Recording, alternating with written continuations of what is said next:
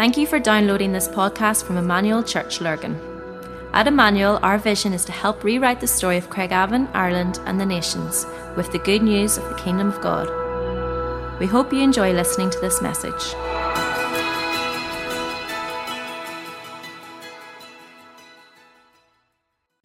We've about 15 minutes or so, and we'll should do this okay, 15 minutes or just maybe a couple more, but we'll try not to do that. We're in Matthew 13.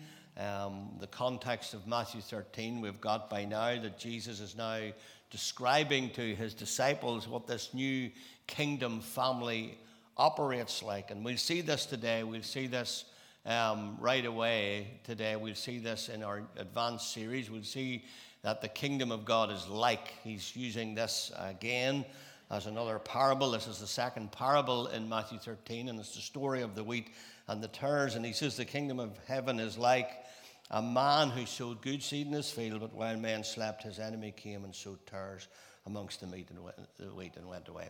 Now, I could read the whole story, but I'm going to pick into the story as we go through it here really quickly.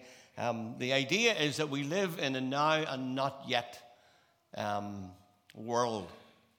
What we mean when we say that is Remembrance Sunday is a great Sunday to speak on the now and not yet. What we mean by that is that sometimes we see God break into the now. We see miracles happen. We see something. There's no explanation for it. God just works. He turns up and something happens, and you can only but say that is another miracle. That is just the hand of God. And then we bury someone we love away far too early before their time. And we realize that the kingdom is not yet. That there's something still missing, that the kingdom has not consummated fully yet. There's something still to come. And so while we see some incredible acts of God, we also experience grief and loss and pain. And so the kingdom had broke in when Jesus arrived on planet Earth. And as I say, we're still waiting for its full consummation when he returns for his own. So today we turn to this second parable, and Jesus is about to tell us the experience of a true believer, what a true believer will experience in this world. In the first parable, he told us about 4 different types of soil. You remember 2 weeks ago we looked at that. Now we're just going to focus in on the good soil. The camera zooms in on soil number 4, and the rocky soil and the pathway and the thorny soil all fade into insignificance. Now, Jesus zooms the camera into one particular type of soil. And you could picture a beautiful field with furrows plowed in straight lines, rich, dark soil, lots of good seed in the ground. Now, what happens to the good soil? The good soil will produce an abundant harvest. That's the truth. It will. But that's only half the story. There's more to be said.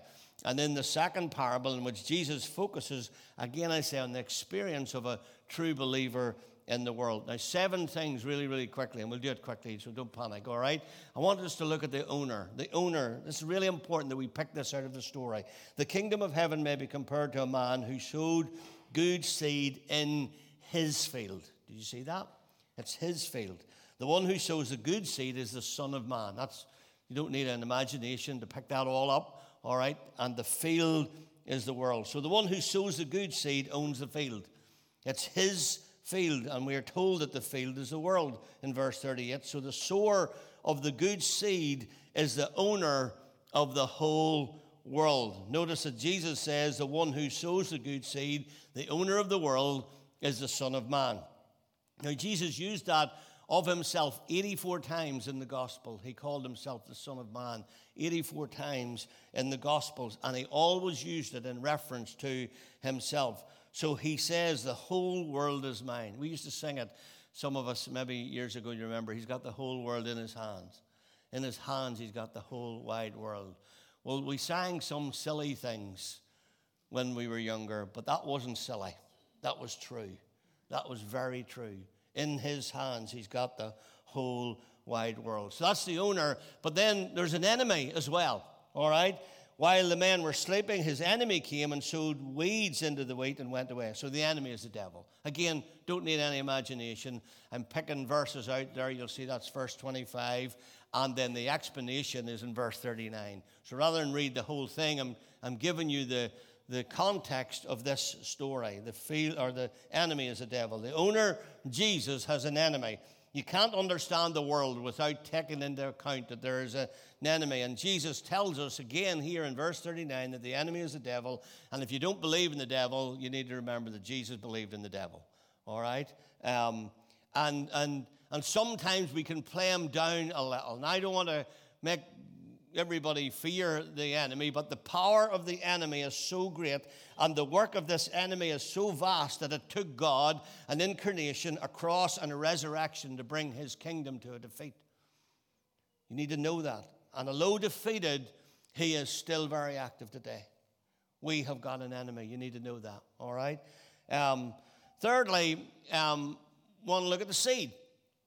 The good seed is the sons of the kingdom. The weeds are the sons of the evil one. Again, really simple to understand. In the parable of the sower we looked at last week, the seed was the word of God that was sown into the ground. But here the picture changes. The second parable, the seed, it's people and who are growing where they're planted in the world. And just as there are two very different sowers, there are two very different kinds of seed. And the different seeds are very different kinds of people. All right? The good seed are the sons of the kingdom. That is people who live under the rule and reign of God in their lives. And the weeds are the sons of the evil one, sons and daughters of the evil one. That is people who, like the evil one, sit on the throne of their own lives and allow the enemy to control that. Now notice the destructiveness of the enemy's work. He sows destructive seed in Christ's field. He has no positive object in mind. The motivating force of his work is simply to destroy the work of Jesus. John 10:10 jumps to mind, doesn't it? That the thief comes to steal and to kill and to destroy. There's no good motive. There is no positive thing. And sometimes, if you're like me, do you ever scratch your head and say, why have so many terrible things happened in the history of the world? Why are so many difficult things happening in the church of Jesus Christ? Well, here at least is part of the answer, I think. There's a field, and the field is the world. These words are crucial to understand what the parable is about. The parable is not about the church. The parable is about the world, all right?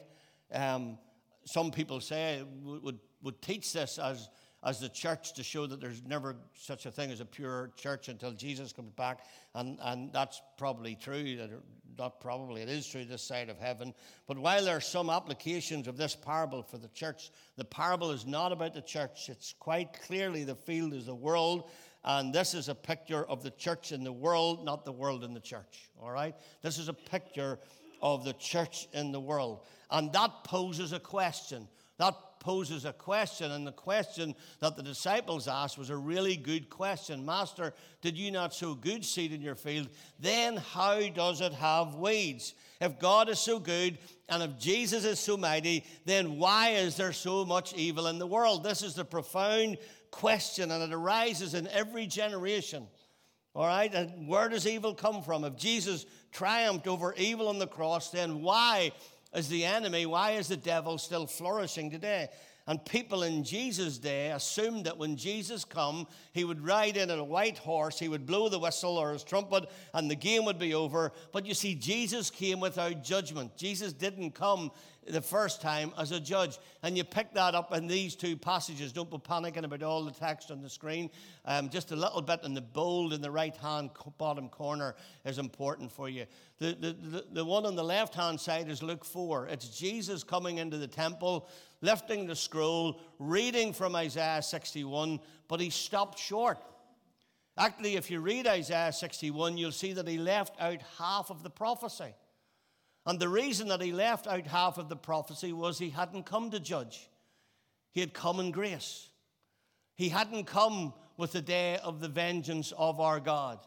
He will come in that way soon, but he didn't come like that the first time. He came in grace. And so here's the thing. Isaiah says the Messiah will proclaim the year of the Lord's favor and the day of vengeance. Grace comes with Jesus now. Judgment comes with Jesus later. That's really important. So the big question then is, well, what's going to happen between those two passages? What's going to happen between him coming in grace and him coming in judgment? Well, it's a really good question. And the question is that both things are going to grow. Both things, there's going to be growth. Let them grow together until harvest. This is the words of Jesus. Evil will grow alongside good until Jesus returns. This is the teaching of Jesus. And here's the thing. We as a church need wisdom if we're going to sustain a lifetime of ministry, because we need to understand the nature of the world in which we live. This is really, really important. Is this world getting better or is it getting worse? Well, both, actually. The world is getting better and it's getting worse at the same time, because both are growing together. And so it's getting gooder and gooder, and it's getting worser and worser. There you go. Not good English, but good preaching. All right? And the thing about it is, as these two kingdoms grow, I think they grow like this.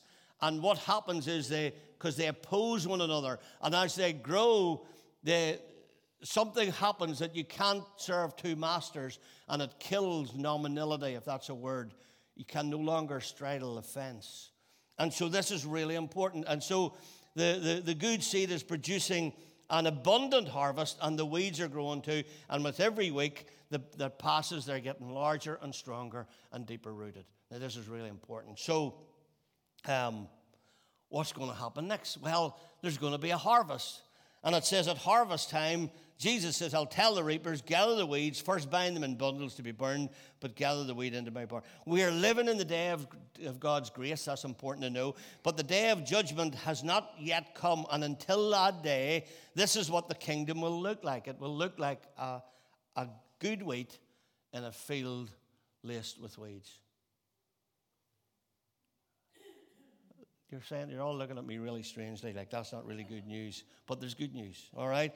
It has become popular, especially in the generation that I think we live in today, for people to talk about ushering into the kingdom, where this is a generation that's going to usher us into the kingdom, or to set things right in the world. It's important to remember that ushering into the kingdom means pulling up the weeds and breaking up the great power structures of evil in the world. And while I firmly believe with all my heart we need to fight against the injustices of the world, and we need to speak up for those who don't have a voice, we will continue to do so until Jesus returns, by Jesus' words himself. We will continue this fight until he returns, because the work of judgment belongs to Christ. All right? He has not given us that right. That's why the writer Matthew, when he writes in Matthew 7:1, he said, judge not that you be not judged. Our job is not to judge. Our job is to sow good seed. That's our job. We sow good seed, and we need to live and grow in this world until he comes and brings about a righteous judgment, which everyone will stand before and give an account to him, and he will. And he will. And that day will come, and when it does, the weeds will be gathered and bound together in bundles and destroyed. Now, here's three little applications that I think we could learn from this really quickly as we bring this to a close. Number one, I would say to you, stay engaged. Don't be thinking, oh, there's far too much evil in the world, so what's the point? I'll just go and sit in my house and wait till Jesus returns. You see, the Bible says, let both grow together. Let both grow together. And then we need to practice love. Where God has rooted you down, where you have been sown, stay engaged. Paul would say to young Timothy in 1 Timothy 6:12, fight the good fight of faith. Fight the good fight of faith and lay hold of eternal life for which you've been called. Don't be on the agenda of withdrawal from the world. There are no ideal spots in the world. I hear people saying, well, I'm from so-and-so, and it's a really hard area. I think everywhere, I don't get that phrase. Everywhere's hard. There's weeds everywhere, all right? So wherever Christ sows his people, Satan sows his weeds, so you need to bloom where you're planted. You need to bloom where you're planted. Augustine put it this way. He said, those who are weeds today may be wheat tomorrow. Those who are weeds today may be wheat tomorrow. So we have a job to do. And our job is to sow good seed. Our job is to practice love and patience and compassion until harvest time. We can shake our fist at the world and the sin that we see in people's lives. We can judge and condemn, but we were never called to do that. We were never called to do that. Our job, we were called to bring love and hope to a lost world, to proclaim a better kingdom, a freedom, a better way. Jesus would say, repent, for the kingdom of God is at hand, and that's our job. You see, I was thinking about this early this morning, that tolerance is a wonderful Christian virtue that is needed where there are deep-seated disagreements. It means showing patience and forbearance towards people you find really difficult and people to whom you will radically disagree. It doesn't mean passivity now. It doesn't mean that. It doesn't mean that you give up concern for another person's spiritual condition. Jesus makes it clear that in this world, the wheat needs to grow alongside the weeds until the Son of Man comes. And always remember, the mission of the church is to go into all the world. Go into all the world. And if you want to judge sin, I have a big enough job dealing with my own heart. I have a big enough job dealing with this boy to start pointing the fingers in any other direction. So this is where it needs to start. Judgment starts in the house of God. So it's not in our power or in our calling to root it out in the world. That is the work of Jesus, and he will do it when he comes. And then lastly, the little point I would say is anticipate the harvest. Anticipate the harvest. Then the righteous will shine like the sun in the kingdom of their Father. God will harvest the wheat. He will bring his people home. You better believe it. And the righteous will shine like the sun. And so my question, and probably a list of questions this morning, is what bundle are you in? What bundle do you find yourself in? May you be found in the bundle of life with the people of God who submit their lives to King Jesus and stand before their Father in the grace that they find him. Or maybe we need a fresher understanding of the opposing kingdom of darkness which opposes the kingdom of God, and ask those big questions: which king do we serve? What are some of the weeds which surround us in this city? That was our purpose yesterday. That's why we did the day of prayer yesterday, to try and see some of the weeds where God would have us active. What are some of the corporate systemic weeds that we're all maybe a little bit complacent in? How do we navigate the reality of sickness and death and the questions of evil that still carry the hope of the kingdom in our lives? How do we do that? How do we therefore exercise patient endurance in this age we live in? And how do we stay faithful as disciples as these two kingdoms grow?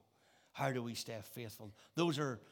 I don't have all the answers to those questions, by the way. They're just questions that I'm asking to you and that I'm asking to me. But our time's gone.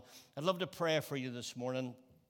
These are incredible stories when you start to unpack them and see the reality of what we're facing, and realizing the words of Jesus that we've missed a little bit, that we've maybe confused a little bit, and we can go out and shake our fist against some of these things. But here's the idea. The idea is our job is to sow the seed of the Word of God. So Lord, I pray this morning that as we present these words to the people today, God, that you would help us to become better citizens of the kingdom, better representatives, people of love and grace and patience, not people of passivity, but people of love, people that are not afraid to go into the world, to work amongst the weeds and see them won as wheat. God, that's our call. And so we look to you, Lord. We lay this before you this morning, and we ask you to bless on this Remembrance Sunday in Jesus' name. Amen. We hope you enjoyed listening to this podcast. For more information about our church and all that we do, please visit our website at emmanuel-church.co.uk.